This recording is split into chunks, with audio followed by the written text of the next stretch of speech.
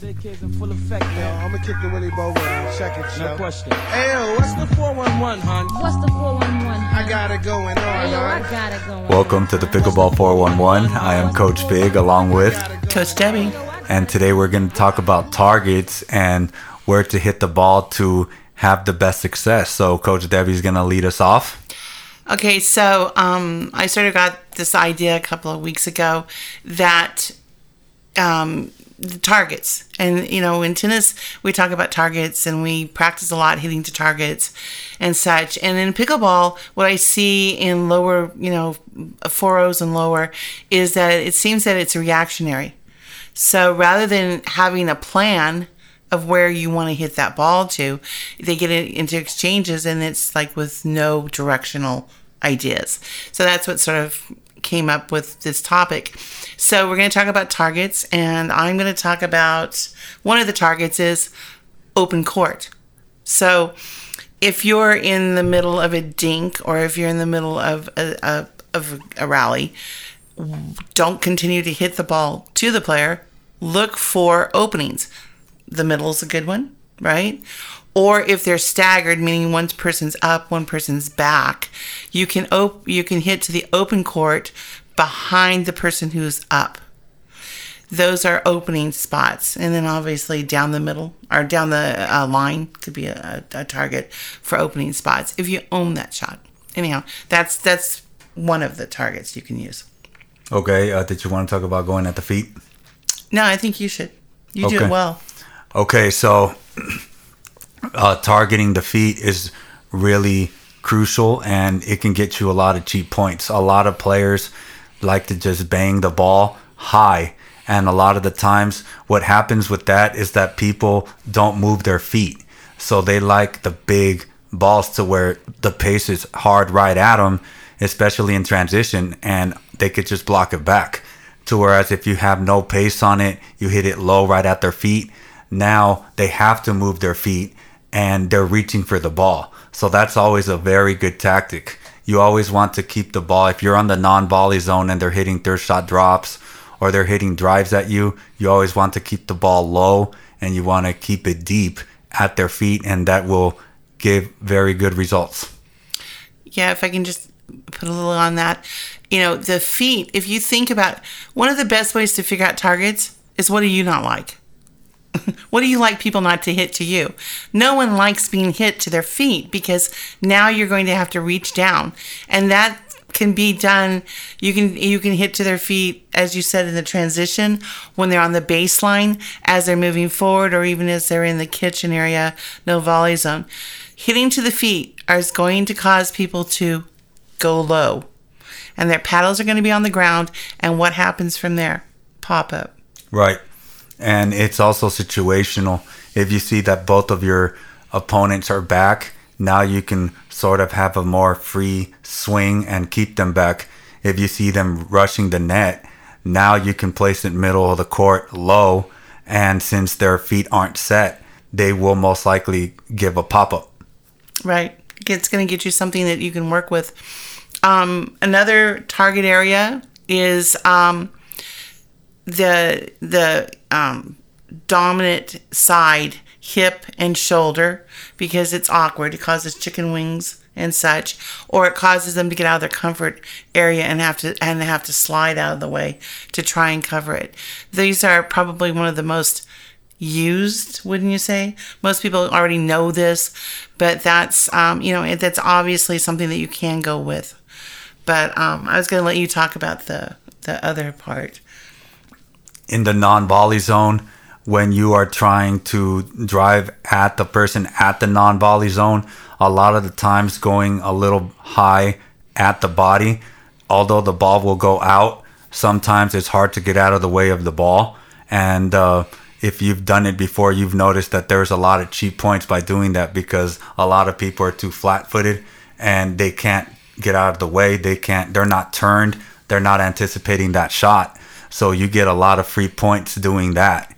Now, so that's when you're driving at the person at the non-volley zone. And I've been working on that shot myself. And all I want to do is aim chest height or drive at their shoulders, and I've been getting a lot of cheap points doing that. Although the ball's going out, it's a very cheap point.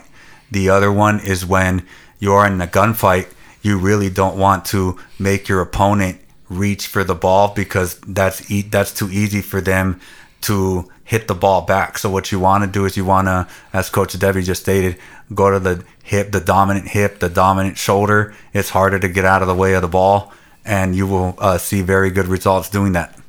Yeah, if I could kind of expand a little bit, what they call it the body game, and that's at the pro level. And as we know, pros are very good, right? So they're able to do a lot of things, but you'll see that people will drive. They play the body game. They'll play mid-body, and they're going to go right at him. And how many times? And I just watched last weekend.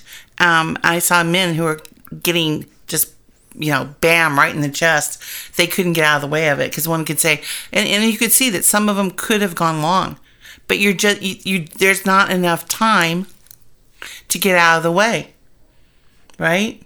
So when you're in the kitchen, no volley zone to no volley zone, the time that it takes for that ball to get to you is pretty quick. Yes.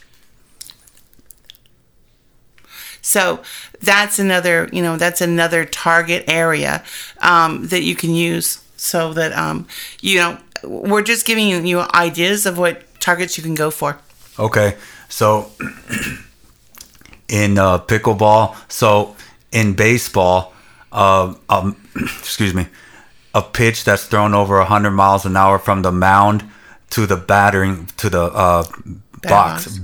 box, it's about 4 seconds.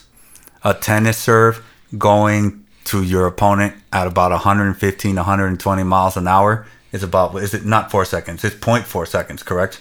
Both of them are 0.4. So it's 0.4 seconds. Now, when you're in the pickleball non-volley zone driving at each other in a gunfight, it's 0.3 seconds.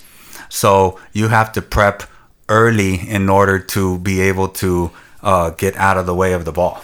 And because of that, only being 0.3 seconds, that's why the body game works. Right. If you go right at the body, the reaction time, no matter how good you are, gets very difficult. Exactly.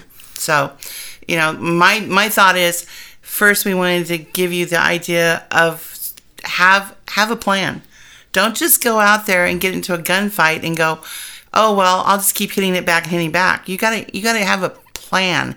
If, like you said, if you get on the outside of a player that you're in a gunfight with, outside, they are going to have the best chance to end it, because they're going to be swinging through volley. Whereas if you're hitting these body targets, the hips, the shoulders, the mid body, it isn't as easy for them to continue that gunfight with you. Yes, exactly. So is there anything else you'd like to add? I did want to talk about something. Go ahead. So I don't know how many of you saw CBS had the pickleball matches on, which is nice because it's a national situation. But I sort of wanted to get your comment, and I have a comment. What was your thought about those matches? Why didn't you ask me sooner so I can prep? Let's go. Okay. Because I just wanted to be spontaneous. I thought it was good. Obviously, it helped that Ben Johns played his brother. Then the Waters played together, so that was always good. The supporting cast as well was really good. Newman played against Ben Johns, so that was a good match, and it was perfect in order to demonstrate the pickleball rise and how they're trying to sell the sport as not the future, but the rising sport. So I think that the right players definitely were there in order to sell it in such a manner. Well, and I agree with you. I thought that part was great. I didn't like the venue. Okay. So I just wanted to make a comment on it, and I won't bore people too much, but I didn't like the venue. For one thing, it was done at the Riviera Country Club, which is a beautiful country club, but it's a tennis court. And they've made the pickleball court on there. And I don't know if you guys noticed, but the back part of one side of the court was much smaller than the other side.